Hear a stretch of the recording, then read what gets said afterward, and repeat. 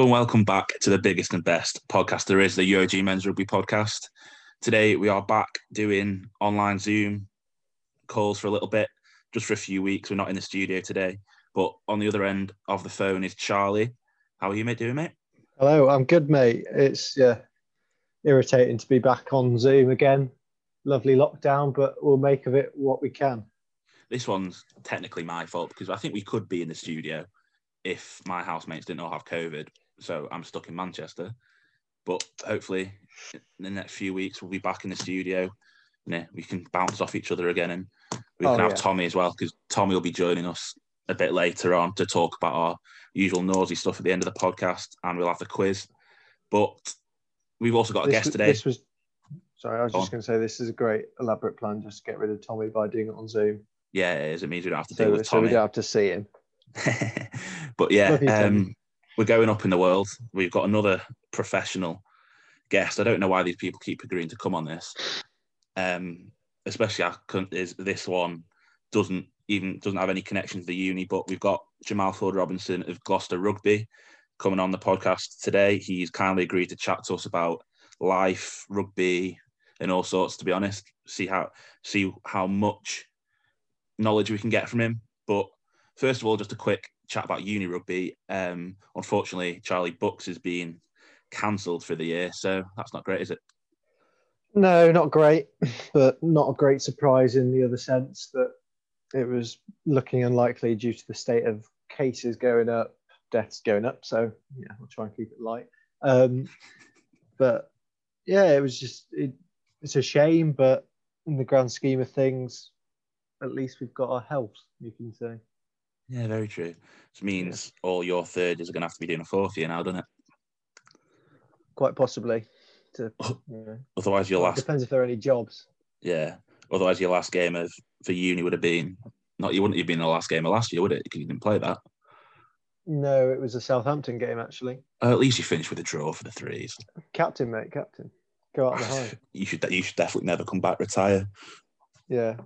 So is there anything else that's happening in uni life? I feel like there isn't. Oh, uni life. All us third years have got this rush of trying to sort out final year projects and disses, which is fun. Interesting to try and work out at the moment because, well, I'm trying to interview loads of people, but considering they're in lockdown, they don't seem to respond to me, which isn't very nice. But is that just says something about you? Yeah, probably. They probably just look at my picture and think, oh, he looks a bit of a weird one. Yeah. But yeah, apart from that, it's all right.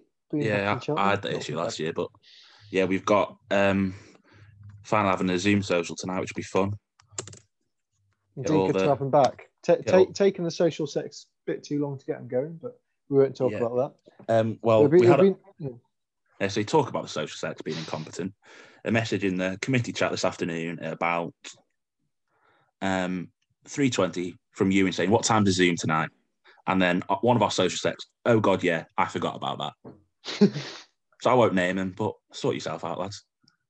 Anyway. Well, it can only be one of two then, can't it? Yep. There's only two social sex, so. Anyway, enough of us waffling. We'll be getting Jamal on now, so see you in a bit. Lush. I'll pause her. So, Jamal Ford-Robinson, welcome. How are you? Good, you? Yeah, I'm not too bad, thank you. Just keeping busy. We obviously not really allowed back at uni yet, so trying to keep busy, but there's not much you can be doing. So, obviously, the first question to you is the Premiership's got a 2-week break now with Europe postponed. So, how are you keeping busy at Gloucester? You just mentioned you're off this week, but what you'll be doing to prepare next week with a weekend off in between? Yeah, so I think every club's treating it a little bit differently. We have chosen to take the week off. So the gym's still open if we want to go in. There's still rugby sessions and like conditioning sessions there if we need it, but it's all kind of optional.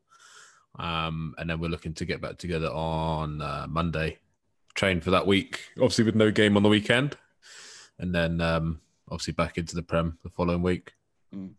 How tough has this season been so far, with it kind of being all stop-starty and not really knowing what's going to happen every every week.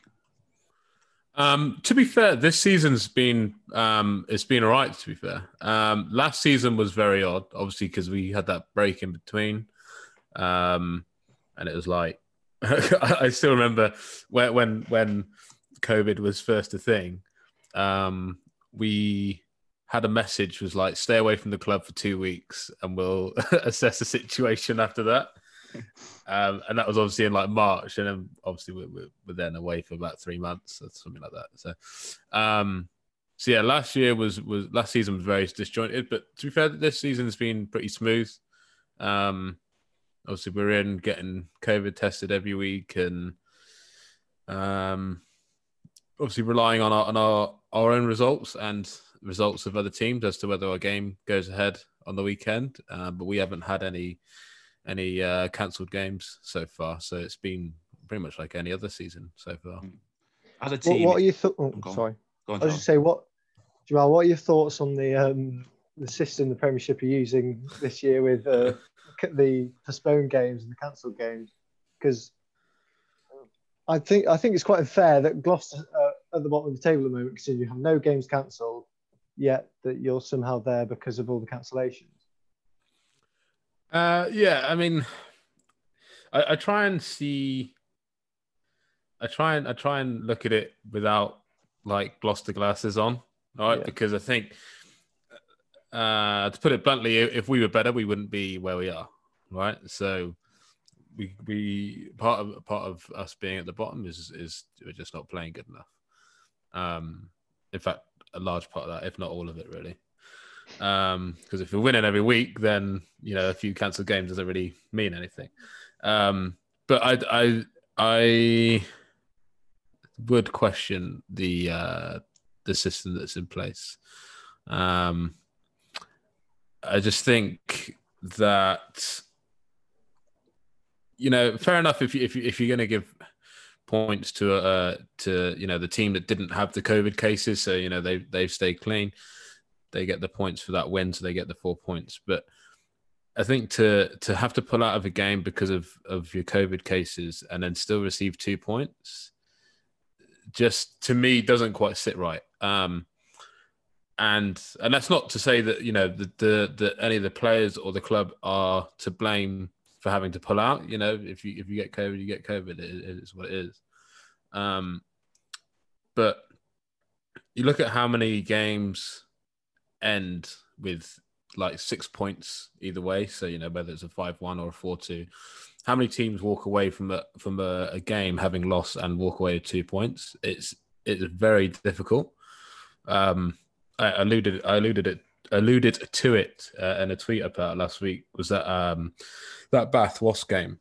It was like 90 points scored or whatever it was. It was mental. Probably one of the better games you'll see this season. Yeah. And Bath walked away with it with only 1 point. And you think you've put so much effort into that game, put on like a great advert for Premiership Rugby, and you've got 1 point out of it. And then another team, I won't name names, but another team has had 2 weeks off, back to back. So, and they've got 4 points out of it. So they've had 2 weeks off. Their bodies are rested. You think our normal off season is 5 weeks. So let's say you've had like basically half of an off season off in the middle of the season, which is like for the guys that are playing every week, they're just loving that. You know what I mean? You can just relax. I'm sure they're still training, but it's definitely a massive toll off the body, and you get 4 points for it, which just doesn't sit right.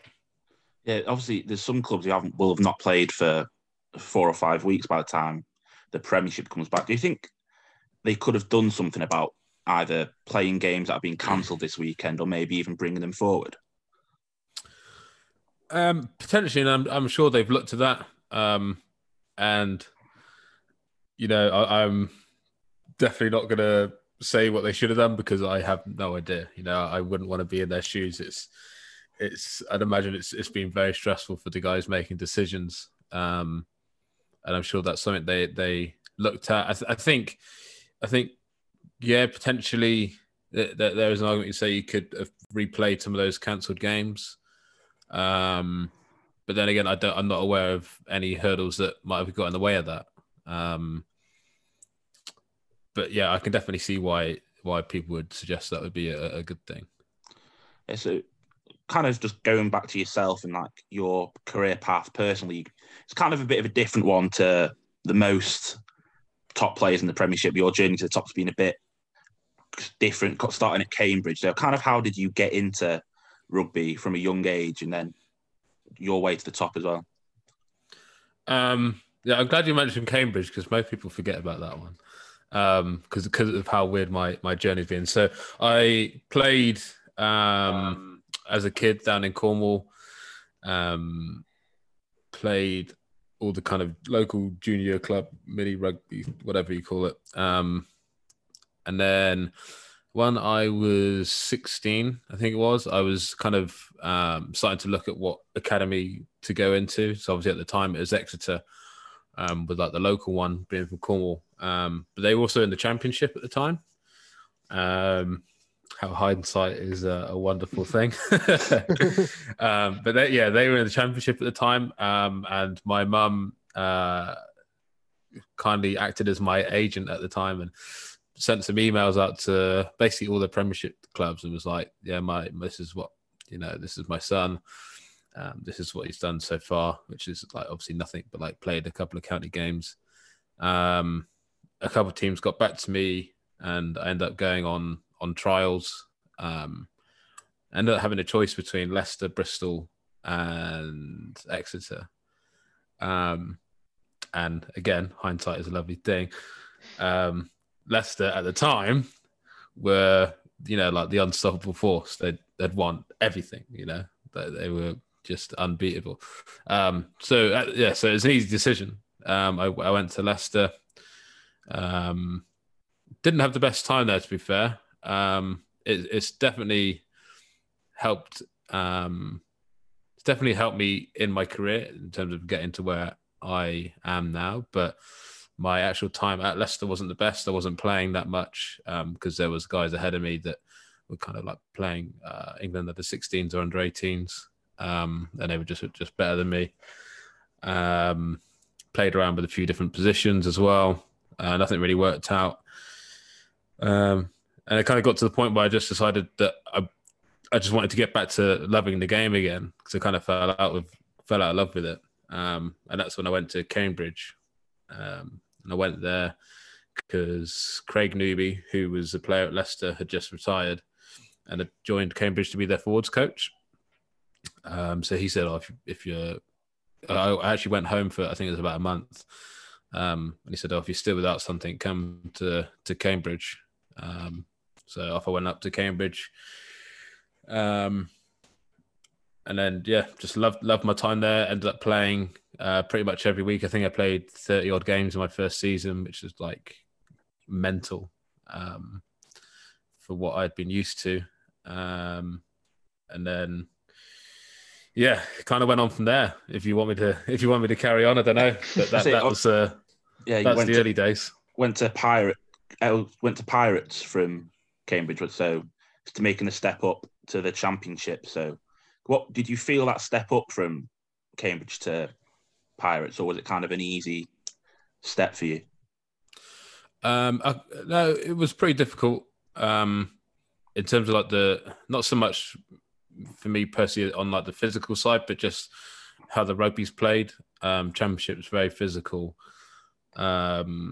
In terms of the guys that you come up against, in that too with Cambridge, obviously everyone's kind of part-time, so people doing their own thing, their own jobs, and then they're playing rugby on the weekend. Whereas Championship, you've got some of those guys are full-time, so that means you're getting bigger people because they're on a full-time gym program and they're more well drilled, that kind of thing. And it's kind of the same every step up you go.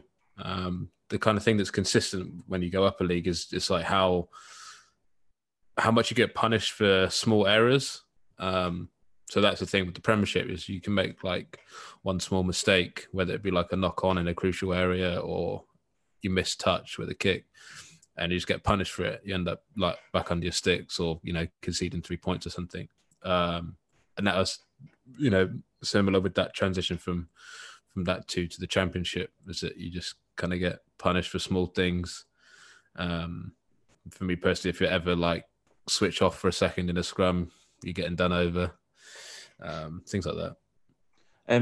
Obviously, you've enjoyed success in the championship with Bristol as well as playing for Pirates. And there was a lot of chat in like the rugby circles last year, particularly about how important the championship is to the progression of the game in England, and how many of like the current England squad have played in the championship. So, do you think it was vital and key to your development as well as the game as a whole? Yeah, I think for me it was definitely crucial in getting me back to where I am now. I don't think I would have got back to being in the Prem if it wasn't for having the championship there to be a decent platform in which to kind of hone a few more of my skills and be ready to make that jump to the Prem. And like you said, you can see that in the England squad, and even just a lot of the Premiership squad. A lot of guys have had experience in the Championship at some point in their career. Mm-hmm. So to see kind of where the Championship's at the moment is a shame. But again, trying to look at it from more than just my perspective, I can fully understand why we're looking at an alternative, because there's the drop off from viewership and income and all that from the Premiership to Championship is massive, and whether it's at the end of the day, everything's a business these days, and whether it's financially viable to keep playing a lot of money into it, I don't know. Again, I'm not at the top making those decisions, and I'm very thankful that I'm not. I just get to play. But I can definitely see why they're looking at alternatives, and they maybe, I don't know what's going on, but I know before there was chat of like this A-League thing that used to happen on the Monday night, expanding that into a proper league. So you've essentially got your kind of guys that you would consider to be prospects going for the Prem. They'd play in that in their own full league. Yeah, again, it was a big part of my career and a lot of guys' career, I'm sure, in the Premiership. But yeah, I can see why there's differing opinions. Yeah. Outside of club rugby, you've represented England in two different capacities with England counties, as well as against the Barbars at Twickenham. So how are both of those experiences kind of pulling on the England shirt? Yeah, I mean, obviously the full cap has avoided me. So the closest I got is a 20 minutes against Barbars, and then I was lucky enough to go out to Argentina and hold a pag for 3 weeks. So that was cool. But yeah, like you mentioned, the England counties as well.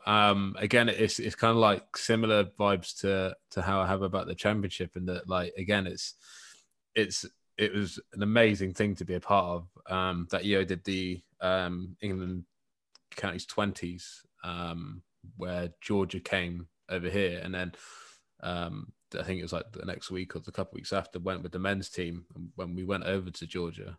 And again, yeah, it's just like awesome experiences, and just to be able to do something like that, in being part of like a part-time club, you're just training Tuesday, Thursday, playing Saturday, and yet you in some capacity still get to represent your country and have go on an international tour. It was pretty wild. Yeah, I loved it. But obviously, playing against the Barbars was the big one for me. Yeah, Twickenham. Yeah. Obviously, away from rugby, you've got a couple of interests. We mentioned Twitch just before we started recording. So how did you kind of get into that and get into the streaming, and how much of a nice distraction is that of getting away from the pitch and the rugby environment? Well, I kind of got into it just because I've always played video games, just since forever. And I just thought I'd give the Twitch thing a go because I'd watched a couple of people on there and thought, oh, how hard can it be? Obviously. So I fired it up one day. I can't remember. I think maybe 3 years ago now. And yeah, just I live my life in phases. It's something I've discovered recently. So I went through a phase of just doing it all the time, like every day. I was just on there, and I was like, "Oh, this is not sustainable because I'm going to bed at like 1 a.m. This is probably not good for rugby." So then scaled back on it a bit. Picked up again since when lockdown started. But yeah, I mean, mainly it's something that's just like it hasn't really. When I stream, it's not really any change for me. You know, I play games all the time anyway, and I like interacting with people, and that's like part of the core of streaming on Twitch as well. So I like it. And do you go on. Sorry. Go on, Charlie. I was going to say, do you think it's important for rugby for the players to kind of promote their personality and character more to the world? Because rugby is probably quite lost in terms of promoting its characters compared to the likes of football. But we've seen recently, you've got like Maro Itoje, he was on the cover of Ralph Lauren or something like that, into his fashion. And you've got Beno Obano making documentaries. Do you think that's important to really push to take rugby forward? Yeah, I do. I think like I said, I'll probably say it a bit more bluntly, but on the whole, a lot of people are pretty boring. Whether that's who they are as a person, or whether it's just like that's just what you see of them. Because I think for a long time, that kind of rugby is that kind of been that it's the game for gentlemen, and you know there's nothing else to it. You just get on, you do your job, and you leave, that kind of thing. Whereas I think, like you said, now you're seeing a bit more of the character of people that play, and I think that I can't see a negative to that. You know, I think it's good for fans. I'd imagine, I can't imagine why fans would dislike it, because you know you get to see a bit more the person behind the head tape and 21mm studs. And then obviously from a player's point of view, it might set up things post rugby as well. You know, like you mentioned, Maro is probably the prime example. You know, he's got endorsements coming out of Assel, so you know he's happy. Yeah. You mentioned the characters. You got yourself into TikTok over lockdown. Yeah. How was that for kind of growing yourself and growing your following? Yeah, that was an interesting phase. I downloaded it because I was bored, and then it soon, again, lived my life in phases. It soon consumed my life.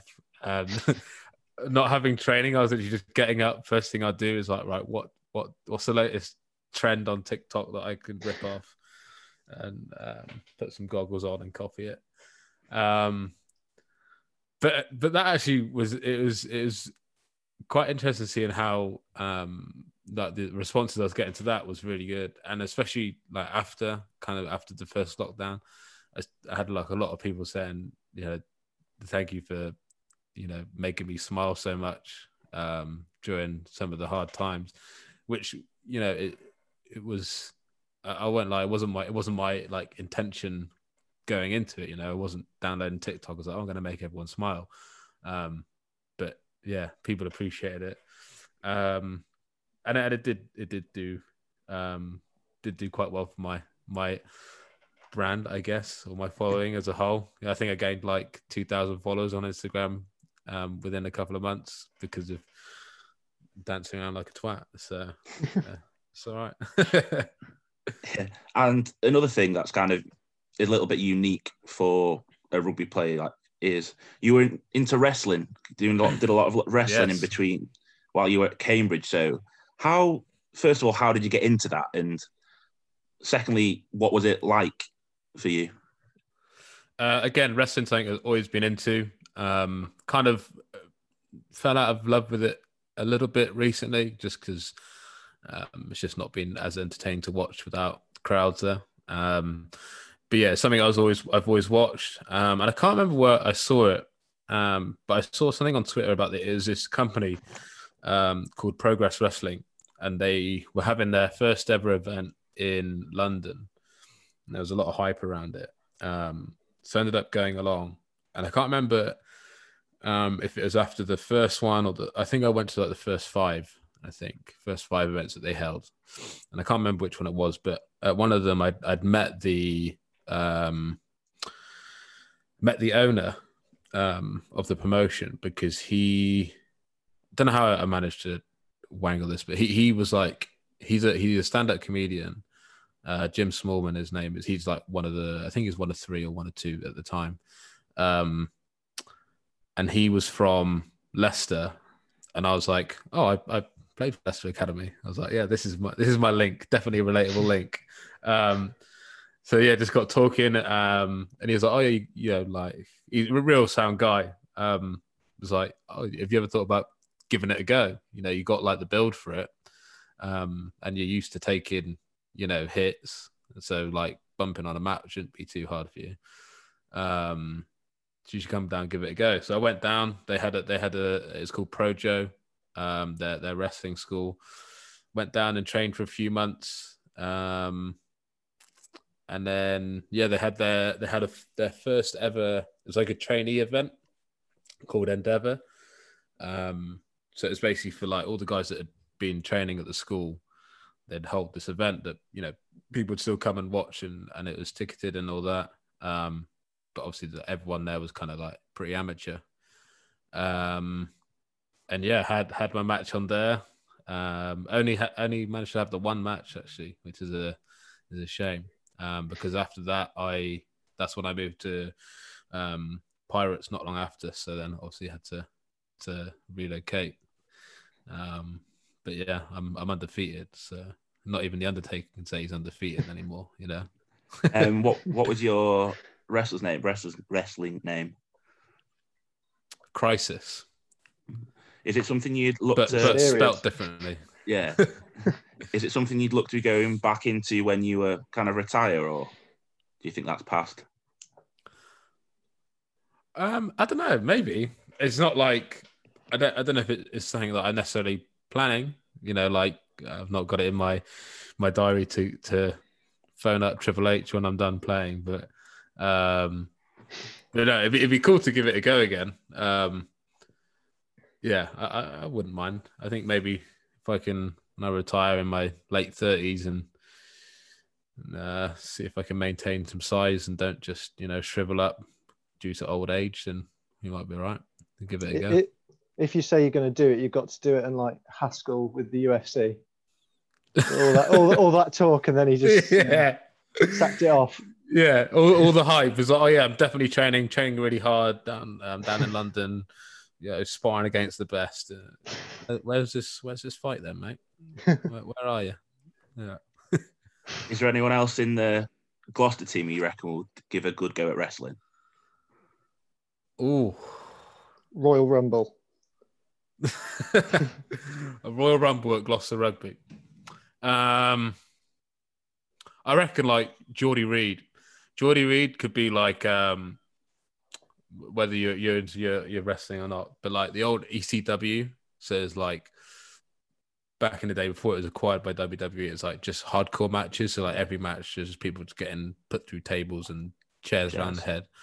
Like Geordie Reid in a hardcore match, 100%. I can see that. He is ridiculously hard, that bloke, isn't he? Oh, he's mental. He'll run at anything. Yeah, I've actually got a great picture, which this is. Are you showing the video on this? No. That's a shame. I got a great picture of Geordie after the Ulster game when he cut his head open, and it's just like it just epitomizes him. He's in the change room after, like big smile on his face because we've actually won a game, but he's just like half his head is like just like completely red with blood. and he's got a beer in hand, and I was like, yeah, he's a legend. Love that. We've got and a couple from the championship. Yeah, there's another one. Some of our lads has asked a few questions for you, ones that we can ask you. So a couple of them. One of them is just: have you ever been to Fever in Cheltenham? Fever. Yeah, it's a little club. I presume from that it's a no. No, It's got like the disco dance floor. I'm trying to think. I've been out in Cheltenham a few times, but to be honest, I couldn't tell you where I've been because most of the time I was heavily intoxicated. I've been. Where have I been? What's the one that you have to go underneath and there's like a mirror at the end of the wall? Under the prom? Yeah, so I've been there. Yeah. Moo Moo's. Yeah, classic. Top floor of Moo Moo's is banging. Love that. Yes. I'm not sure about Fever. I'd imagine I have. But... Fever's next door to Moo Moo's. That's the reason. Okay, no, I haven't. No. The reason for the question is that's because kind of where we normally are on a Wednesday, but as well as top floor of Moo's as well. So top floor of Moo's is just place of dreams, honestly. Another one they've asked is more of a rugby question about props and how tough it is to switch from tight head to loose head, because there's not really anyone who does it really in the modern game anymore except yourself, really. Yes, so piece of piss. Fair enough.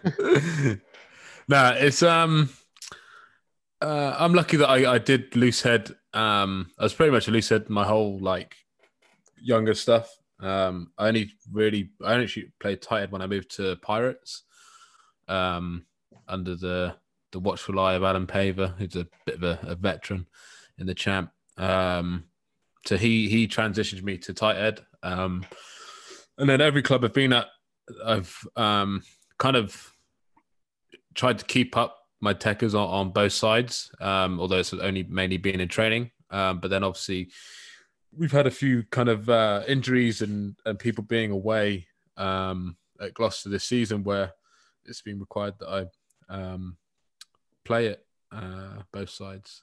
And it's not been, I haven't found the transition too hard, but then like I said, I've kind of had experience on both sides for a long time. But I think if you were to ask, especially if you ask a loose head to go in at tight head, I think they might give you a more stern answer than what I will. A couple more from me before I think Charlie's got a few questions. Who has the best chat in the Gloucester team? Oh, best chat. I reckon Mark Atkinson is really good, really good. He goes for his banter is what I like. There's a lot of different types of banter, and a lot of the guys go for real simple, obvious, oh, you're fat or something. It's yeah, brilliant, yeah. How long did it take you to come up with that one? But my Aki is he'll get you. He's good. What about the worst? Worst chat.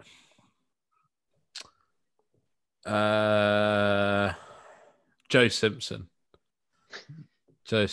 Yeah. He's normally pretty quiet, but then every now and again he'll try and dish out some banter, and it's just shut up, mate. Just go back in your box. What about kind of the best social teammate, the best one to kind of have a laugh and a drink with, if you're allowed to say that? Yeah. God, it's been so long. I can't even remember the last time we went out on a social. Who would it be? I don't know. Maybe Fraser. Fraser comes to mind. Known Fraser for quite a long time. He was at Leicester when I was there. Yeah, he's always good fun on the piss. Got to stick with the front rows. Yeah. Front row union. And Charlie, do you wanna finish off with some questions, because that's it from me? I Yeah, think. mine are on a similar vein of kind of your teammates, and so we'll start with best and worst dressed. Okay. Best dressed. I wish you'd teed me up for these. I really want to give you a genuine answer. No one I can think of really puts a whole lot of effort in. I'm gonna have to come back to you on that one. I'm gonna keep thinking. Worst dressed has to be, in my opinion, it's like that. There's a group that the whole like it breaks me. All the academy guys, or just like people that just graduated out of the academy. Can you swear on this podcast? Yeah, go for it. They're just fuckboys, a lot of them. Like, they all dress in these like spray-on jeans with like these like cheap-ass like Argos necklaces and like tight t-shirts, and it's like, it's literally just like straight out of, what's that? You know, what are those stupid shows with like people going on island and Love Island. like, yeah, Love Island and like Geordie Shore. It's all just inspired from that. It breaks me. So yeah, so worst dressed is that lot. Don't know about dress. No one really springs to mind when I think best dressed. Everyone's pretty casual. We'll move on for now. So next one I've got is biggest joker and the best prank that's been done, apart from yourself, obviously. Joker. Obviously, yeah. There's not actually many practical jokes. I think maybe. Oh, I'll give it to him just because it'll make his day. Freddie Clark. Freddie Clark is like, so he's basically like known as like the competition winner, right? Because he's just like, no one really knows like how he got to Gloucester, what he does there, but he's there, you know. He collected 100 tokens out of cornflake boxes, and now he's got a contract. But he's probably the one that, like, yeah, he'll spend his spare time trying to mess with you, like, and it was never anything big, you know. There's not like no one's cars are getting vandaled or anything, but like just small things every day. And I still don't know who it was, but someone was fucking with me at one point and kept moving my bag into another spot in the change room, and it pissed me off. I'd never let them know it, but yeah, every time I come back, it'd be somewhere else, and I could put money on it being Fred, because he sits next to me, so you always got to watch the people that are like closer to you, you know. But yeah, I'll give Fred that one. Nice. Is Charlie frozen? I think he's frozen. I think he's I do. I don't actually have one more question. Who's the toughest opponent you faced coming through from playing at Cambridge to playing now?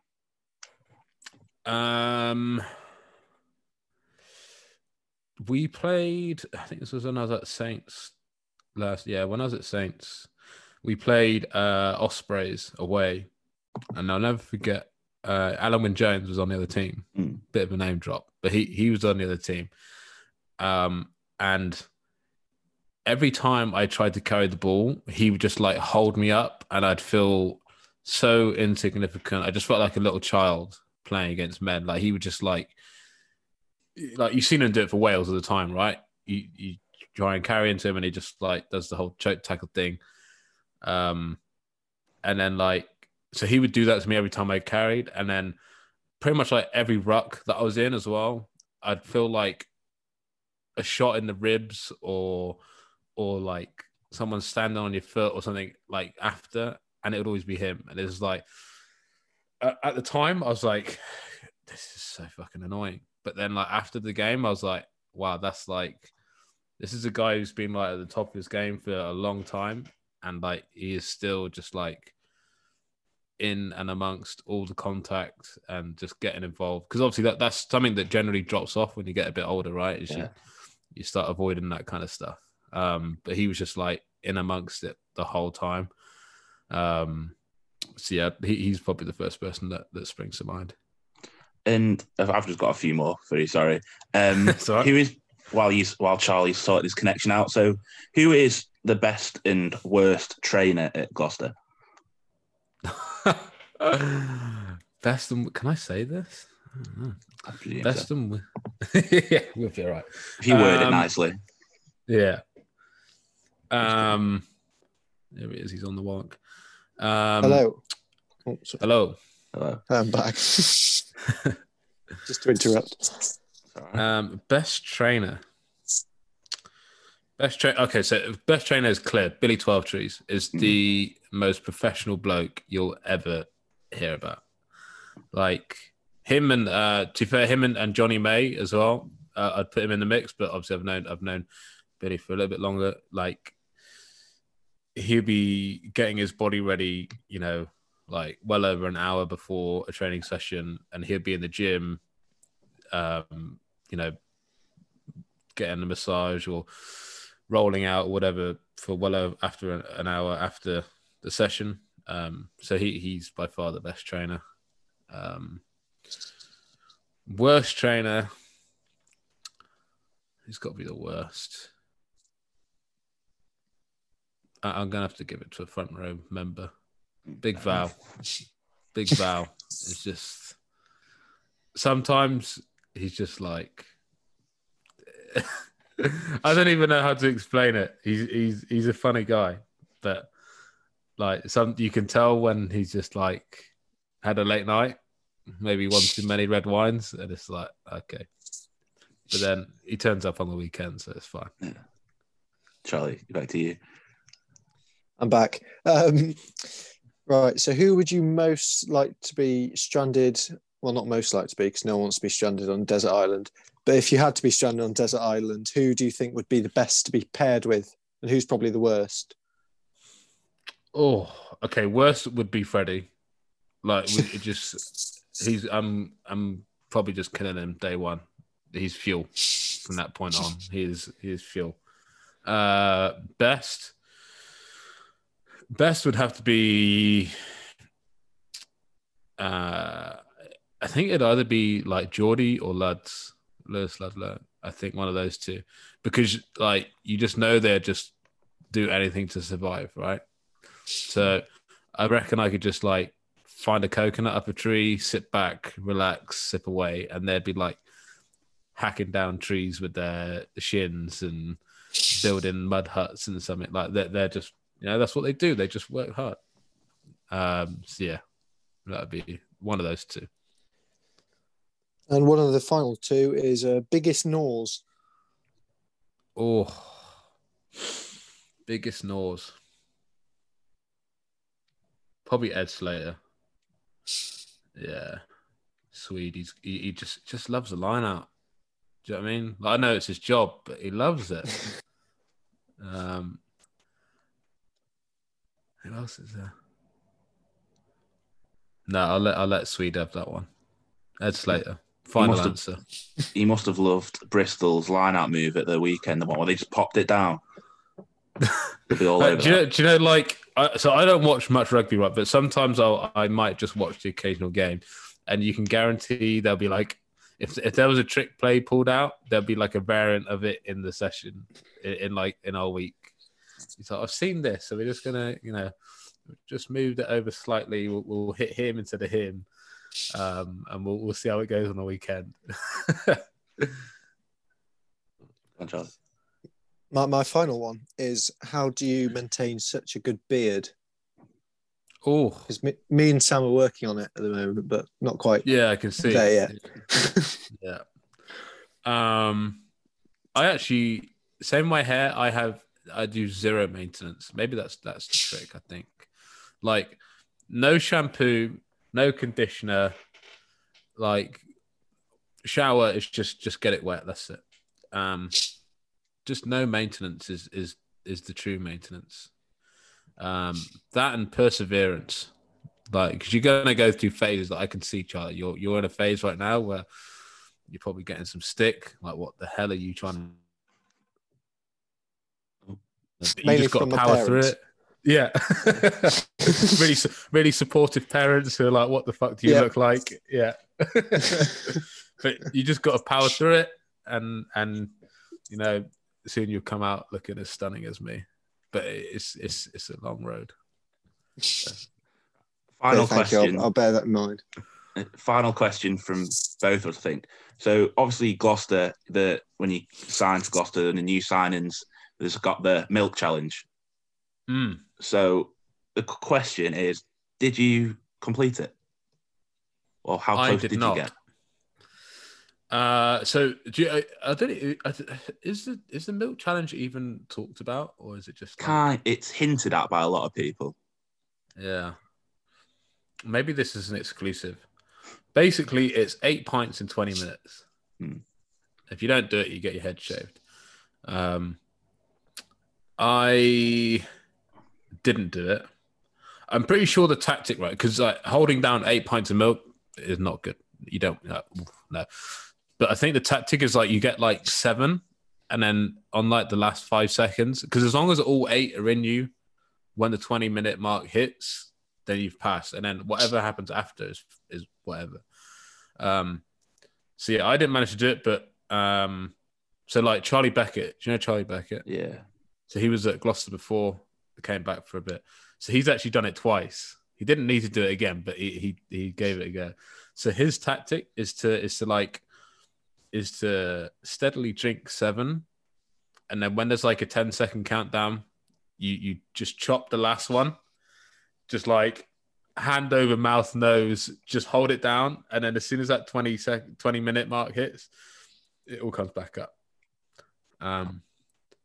Yeah, it's it's an interesting sight, you know, when you've got like 10 lads all trying to do it and everyone's throwing up milk and then getting shaved bald at the same time. It's it's good fun.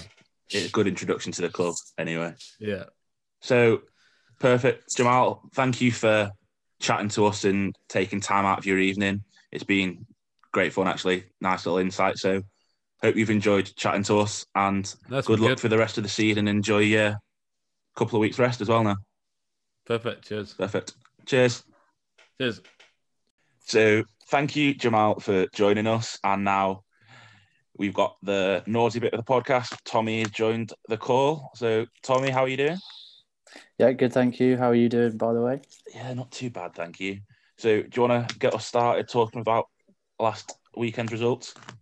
Yeah, absolutely. Well, we kicked off Friday with Bath v Wasps. Hell of a game. I hope that you guys will agree. The highest scoring games in 20 years, with Wasps running away with it 52-44. What did we think of that game? It was nice to see attacking rugby, I think. Because there was a dog weir as well. Serious game. Because some of the rugby recently has not been great, I think it's safe to say. But in recent weeks, but I think it was just a good game to watch. Like Eddie Jones is there, but I bet he wouldn't have loved the attacking. But yeah, Wasps. It wasn't like Wasps were better, which they were.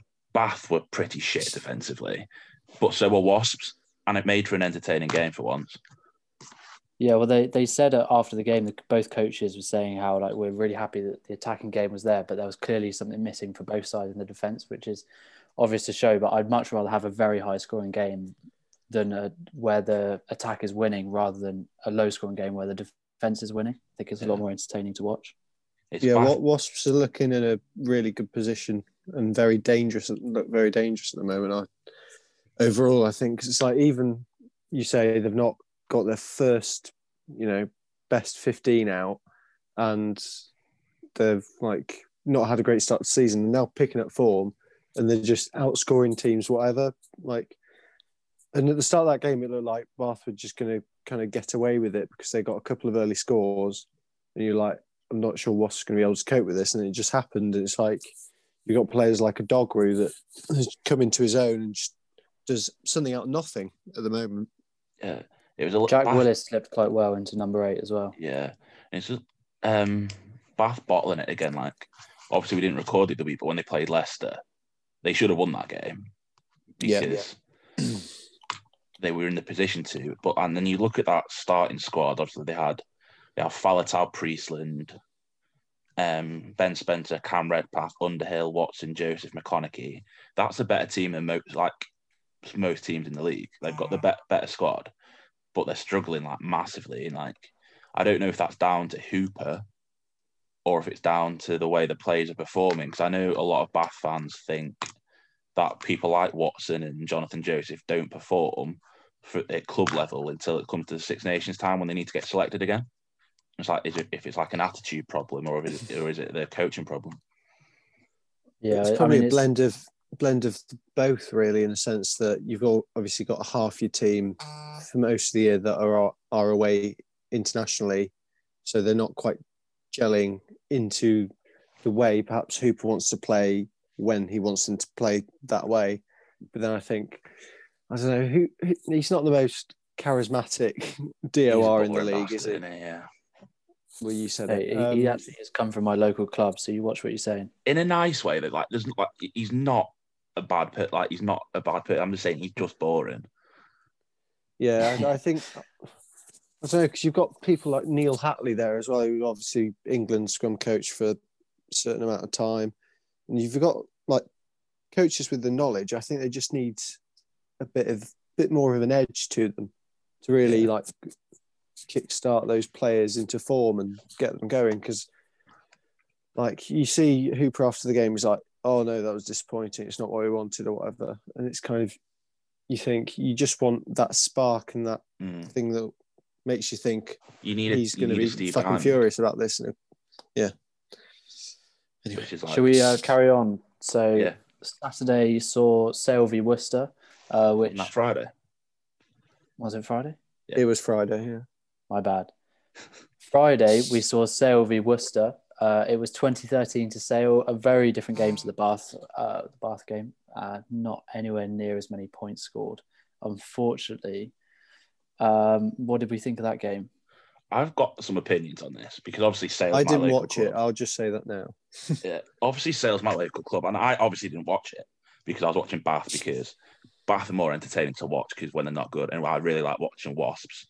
But Sale, with that team again, going back to like how Bath played, that Sale team, you've got Curry, De Klerk, Dupree, but one of Dupree, sorry, AJ McGinty, John O'Ross, Aka van der Merwe, Marlon Yard. Like, again, that team is very good, and they struggled.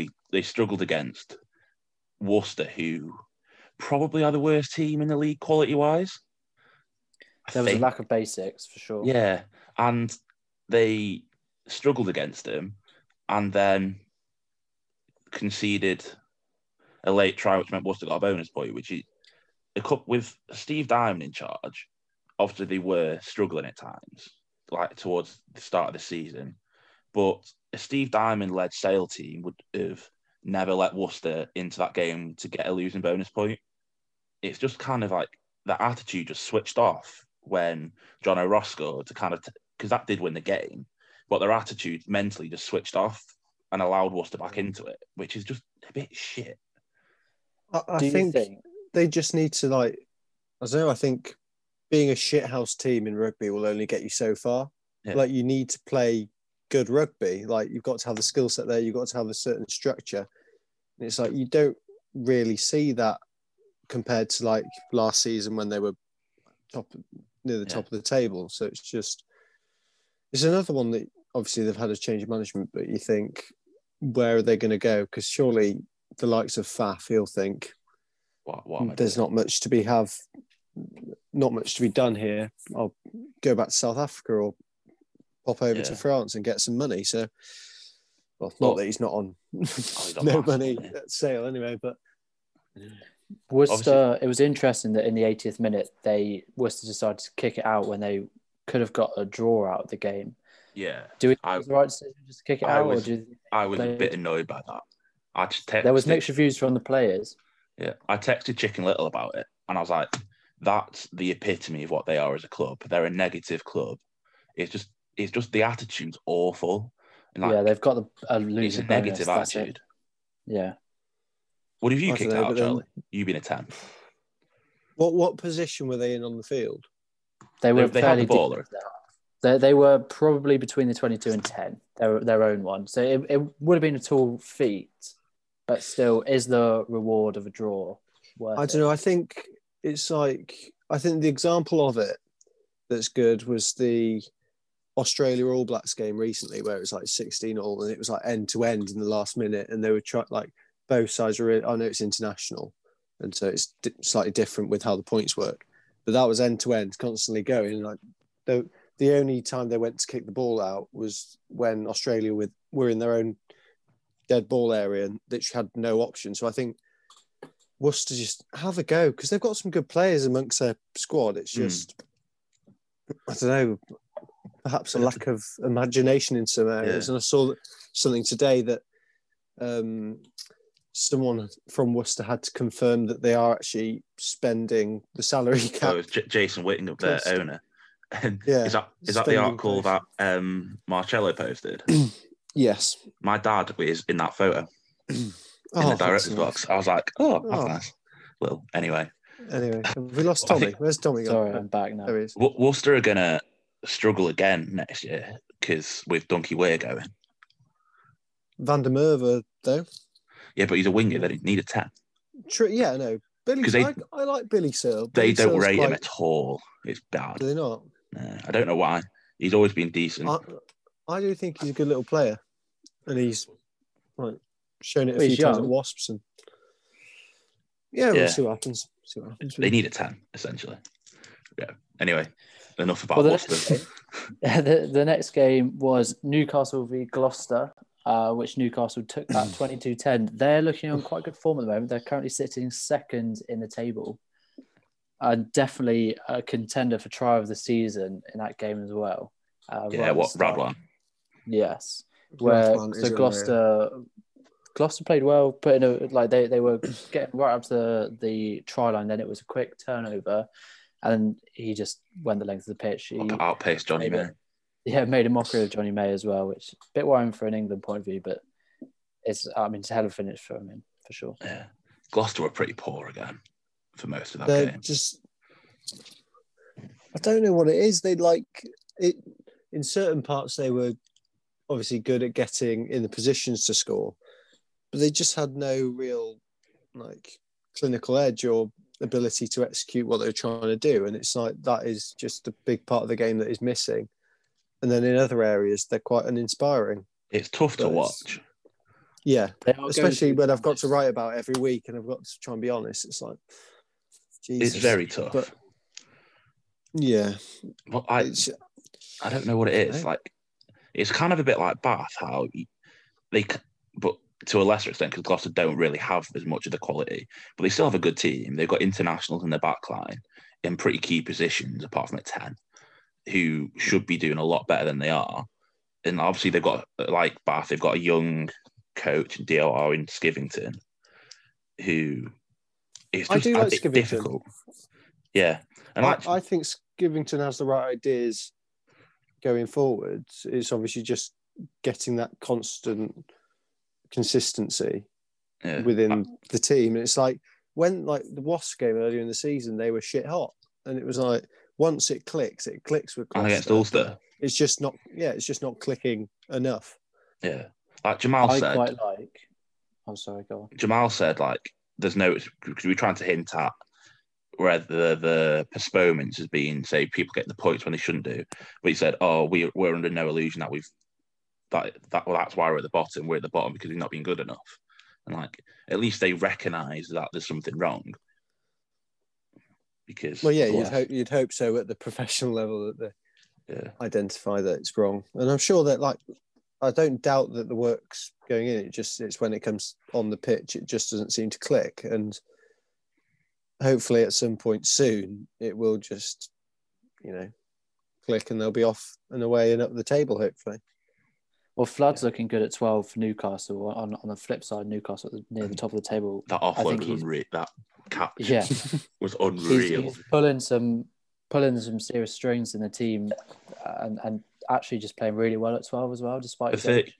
What is he, 36? No, maybe 30, 34, 36. He's old. So he's turned into Jimmy Gopperth. He's fine wine.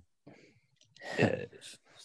They've just been quite fun to watch, and like I'm pretty sure me and Charlie said this, not when we were recording, but at some point recently, that it's going to be tough to go up there and get a result. Like they're going to be a tough team to beat at home.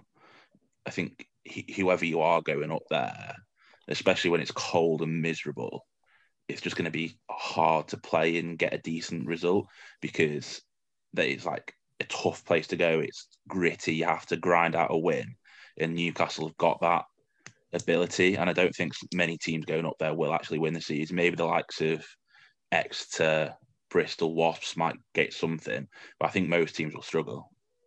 They're definitely identifying themselves as good contenders this week. I don't know about a top 4. It's just whether they can keep going like this. But 100% top half of the table, I back them completely to do that. Yeah, I think they've got an outside chance. It's like a few seasons ago when they got top 4, no one gave them a chance. They went on a good run of form. You're like, can they keep this up compared to the quality of the rest of the league? And you thought no. But then obviously they've managed to do it, and they've still got Dean Richards in charge. So, I was going to say their coaching setup is very good because they've got Richards, Nick Easter's there doing really well. Like it's a nice blend. I think that's the thing that kind of we're trying to comment on with like Bath and Stuart Hooper, that I feel Newcastle's setup complements certain things. And I think perhaps Bath's maybe isn't quite at that point yet. But obviously Dean Richards has been there for ages, so it's a bit of a legend, isn't he, and he's very hard. And so miserable as well at times. In a nice way. He's perfect for Newcastle. Yeah, you wouldn't want to cross him. No, not at all. Like Tom Bradshaw, our lecturer on our course, who asked him a very long, confusing question in the Newcastle Gloucester game 2 seasons ago or something like that. Were you there for that one? And I was stood next to Bradshaw, and he just got absolutely shot down. He was like, "I'm not sure what you're even trying to ask me there, mate. What are you doing? Have you done this before?" I'm like, so this is the bloke that we're paying $9,000 a year to learn from, and he's being absolutely slated in front of me. I hope he's not listening to this. Yeah. But should we go to... That's just Dean Richards. I don't blame Bradshaw. Yeah. So the last game of the weekend was... Actually, sorry, second to last game. Exeter v Bristol. So obviously Exeter lost that game 20-7. I mean... There's a lot of things that I could say as to why, but simply enough, in a humble way, Chiefs weren't good enough. Our basics were not there. And for a team like Exeter that thrives on playing those basics, keeping the ball, it was a shame to see, really, to be honest. I do think that the ref played a big role in it. I think there was a couple of things that game that could 100% have swung it maybe another way. But Bristol, at the end of the day, they were the better team of the night. They deserved the win. Fair play. Yeah, I'll be humble as well about it. I think the big difference for Bristol was the defence. Like there was an obvious step up from. That's where Bristol have been criticised, is defensively, but the defensive effort for most of that game was immense. Like Joe Joyce and Dave Atwood in the second row made a silly amount of tackles and without missing him, and just putting so much effort into it. And considering how good Exeter have been at home, Bristol have gone there 2 years in a row and won there 2 years in a row. Yeah, last year's, oh my God, my head loss from last year is still ringing in my head, to be honest. And that, the catch and drive line-out move, I love that. Not the one. I mean, if we're going to really get into that, Sinclair and Warmall were offside. They were started in front of Hughes, but no, I'm not talking about it. It's fine. I'm not going to get into it. And Harry Randall getting a try from 9 and the catch and drive is always good. Also, we may as well talk about Harry Randall because he's quite good. He is looking good. He's very good. He's young as well. Good. His shorts are way too big, I think. Just he's also observation. I was listening to their podcast, the Bristol Bears podcast, and he was on it this week with Sheedy, and he backs himself as the hardest bloke at the club, and that's such a 9 thing. Like, Yeah, a small little scrum half being a cocky little bastard. But you can see it though, I think, with him. But I think with Bristol, it was a bit of a statement win. Like you don't I always. don't think it was as big a statement as people were making out, to be honest. I think Exeter in the mud, absolute crisis. Baxter out, really. So yeah, Baxter. Baxter out. So two losses in a row. It's the first time that Chiefs, I don't know what year it is, but the first time that Chiefs haven't got a point from home in however... It was 2017, I think. It was against Saracens. But it's bizarre to watch the last two Chiefs games, because it's like the teams that have played against them have played the way Exeter play against teams normally. Like they've just been bullied up front in the key areas, and it's we're missing. Like, you would have thought it'd be more addressed than perhaps it was after the Wasps game. I'm sure it did, but it just didn't seem to appear that way. Is it not? We're missing a few players. But we've had that in previous years as well. So like, it's interesting now that it's actually affecting us. There's at least 6 first choice players missing, but still, like I said, we've had that when England going away for a few injuries. Like Noel, when has he ever really with us for a long time? But we always seem to cope. So it's just interesting to see what's going on at the moment. But Baxter said after the game about how he's going to talk to the boys and say, like, coming off the back of last season, they're waiting for a big game, and he doesn't understand what's going on, like, with their mindset. So I think he's trying to play quite a lot on the psychological side. Yeah, of the team. I think that was a bit of a shit comment. Because like, you shouldn't. I can see where he's coming from, like saying, "Oh, they've been so used to these highs, and that playing a game, just a normal game, isn't going to reach that high." But against Wasps and Bristol, as much as people would try and argue against it, they're the Chiefs' biggest contenders this year. And well, that's what he said. He if you said can't Bristol's hype yourself up, should have been that game. Would you be worried as a Chiefs fan? Are you worried that you've lost 2 games in a row against 2 of the teams that your rivals in the league? Genuinely not at all. I'm not at all worried. If we continue like this for another few weeks, then I'll start to get a bit of squeaky bum time. But at the moment, I'm not bothered, to be honest. It's I hope we can pick up for the European Cup if we can do that again. Well, we may as well talk about that quickly. That's probably the kick you need, actually. Like, obviously, it's not big, on, but big European game. The rumours of it is that they're going to put they're going to redo the tournament a little bit and have the top. So it's the pool of 12 at the moment, and it would have been the top 4 from each pool go into the next round. But instead, they're doing it the top 8. I think. Yeah, I think isn't that because of a few teams being a bit affected by COVID. Yeah, but you never know what's going to happen with it. Yeah, I mean, that's the thing. With this season, it's all just taking it as it comes, isn't it? Yeah. Hopefully it will finish. You just know that if someone other than Chiefs will win, there'll be calls from Chiefs fans saying, "Oh, it's a tainted title." Yeah, well, Wasps are going to win it, aren't they? Second in the table, mate, behind Leinster. And we know Leinster are just, get to a big game against an English team, they crumble. Yeah.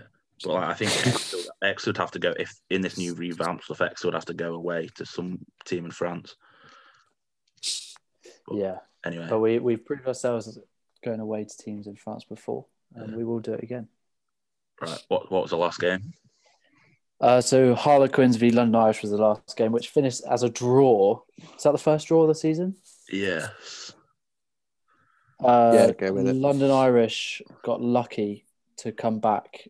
I think they were 2 scores down in the last 10 minutes. Yeah, they scored twice near the end. So I think it's a good score for London Irish. Harlequins been looking pretty good to average at the moment, so I think they'll be quite upset with a draw, to be honest. Especially they're another weird team. Charlie, you've been bigging them up. Yeah, it's since I made that comment a few weeks ago saying they were going to get top 4, they've gone slightly downhill on their performances. But no, I think they like the performances they did put in were class start of the season, and that kind of form is what you want if you're pushing for top 4. The way they were playing, it's like against Gloucester, they went down to 14 and they still scored 3 more tries. It's like I think they're another side that have that nasty edge to them in a sense, because obviously you've got Paul Gustard, who's quite a Hard bastard. not confrontational. Yeah, he's a hard bastard. So it's like, and then you mix that in with like the genius of Marcus Smith, and it's like it comes good on quite a few occasions, but then it's just the defense thing really in some ways, which is weird because Gustard was defense coach for England. So I think that's one area they had sorted. There's lots of rumours coming out of Quins though this week. I don't know if you've seen, Charlie, but there's stuff about Ashton's apparently off, and Mike Brown as well to Newcastle, and apparently Joe Marler also wants to leave as well. And like that's obviously Ashton's not been there long, but Marler and Brown are kind of like the core of that team at times, and it's like you wonder if there's something going on there. Marler did play very well on the weekend as well. Yeah, exactly. You think, like, you see England, like former England players, in the Premiership, and like you assume that they will be able to perform like as long as they can at that level. And it's like you've seen it with a few. Who's the example I'm trying to think of? I don't know, just like an example of Toby Flood, like played for England years ago. He's 35 and he's still doing it at the top level. And like Brown is still that player that is very key to Quins, and I think, it does seem a bit dodgy. Also, is that everything for this week, Tommy? Well, I'll quickly just say, so Northampton and Leicester were supposed to play, but they had to stop on COVID grounds. So that it was Saints, wasn't it? That got the cases. I thought so. Yeah, it's weird that we talked about it a bit earlier about with Jamal about what you can do with it, and there's just not much you can do. You're at the mercy of COVID, really, aren't you? And then you've got to hope that you've got the depth in players to play the week after or 2 weeks after. Yeah, like Bristol did it they just changed the full front row, and it kind of worked. But so you're going to do the quiz, Charlie? Yeah, go on then. Right, I've got 5 questions. 1 minute. I'm currently winning 3-2, but that's just because I've had an extra round. Yeah, games in hand, mate. Games in hand. Right. Okay. Question 1. Josiah Rasuki, the Fijian fella, was sent off over the weekend for lifting up a referee in France. But what was the name of the team that he played for? Oh, Jesus. I don't know. Does it start with an O? No. No, okay. Right, we'll go with Pau, or what they're called, Pau. No, it's Bezier. Anyway, nice. What an engaging question. Who scored? Question 2. Who scored a try on his 100th appearance for London Irish over the weekend? Mate, the weekend was a long time ago. London Irish. Who's old? 100 appearances. Is he an old player? Nah. Not massively. No, okay. I just can't think of London Irish players. All I can think of is Peter Stringer, and he's retired. I'm going to just... like Ollie Hassel-Collins. No. You're close to Ollie. It's Ollie Hoskins. Oh. Yeah. You were close. It's a good start. This has gone downhill. Question 3, you should get this. Obviously, Sam Simmons is the league's top scorer currently. Who is second on the try scorer charts? Second. I'm not on it today. I just don't. Second, who scored a lot of tries? No. Right, we'll go with it. I'm not sure it's right, but Tom Cruise. Close. It's Paulo Adoglu. I was going to say him. I was like, because I was thinking of the Bath game the other day. It was like he scored one try, but then it was the other one that he got a lot of praise for. Like he creates a lot of tries, but I wasn't sure how many he'd scored. Okay. Question 4. This is going well for you, Charlie. Which team has conceded the most penalties so far this season? That would be. By the way, this is according to the Premiership Rugby website. On the Premiership Rugby website, penalties. Sale? Yes, 76. Yes. The next team on it is Chiefs with 79. Not 79, 69, sorry. We So... Carry on. Fucking hell. Finally, in the past, obviously, Newcastle are doing really well at the moment. They're second or third, because whatever. They're doing really well. But in the past 20 seasons, what is the highest position a promoted team has finished, like in the league at the end of the season? And you can get a bonus point if you guess who it is.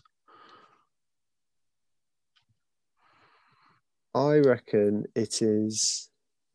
Well, it's got to be above 4th, surely, because did Newcastle get promoted and then finish 4th? I think. So we'll say 2nd.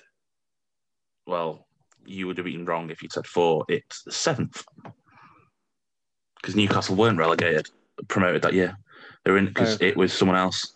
I think it might have been Worcester who were promoted that year. Well, that was a disappointing answer. It was Quins in 2006. I did some research for that question. Well done. I think if we put a disclaimer at the start of this episode to say, like, stop listening after Jamal, then that's probably for the best. I'm pretty sure I did say that as well. After you slagged off Tommy, which was nice. I didn't slag off Tommy. You did. Anyway, Tommy, thank you for joining us again. We won't be able to be back in the studio for a little bit till the end of the month, but we will probably be doing an episode next week, hopefully. We might be talking about the Lions with Ewan, which will be fun. But yeah, thank you all for listening. And also, I forgot to say this last week. Mick, can you please all like the podcast on Apple Podcasts and rate it? Because it gets us higher in those charts, which would be nice. But yeah, thank you all for listening, and thank you both of you for joining us yet again. Cheers. Bye.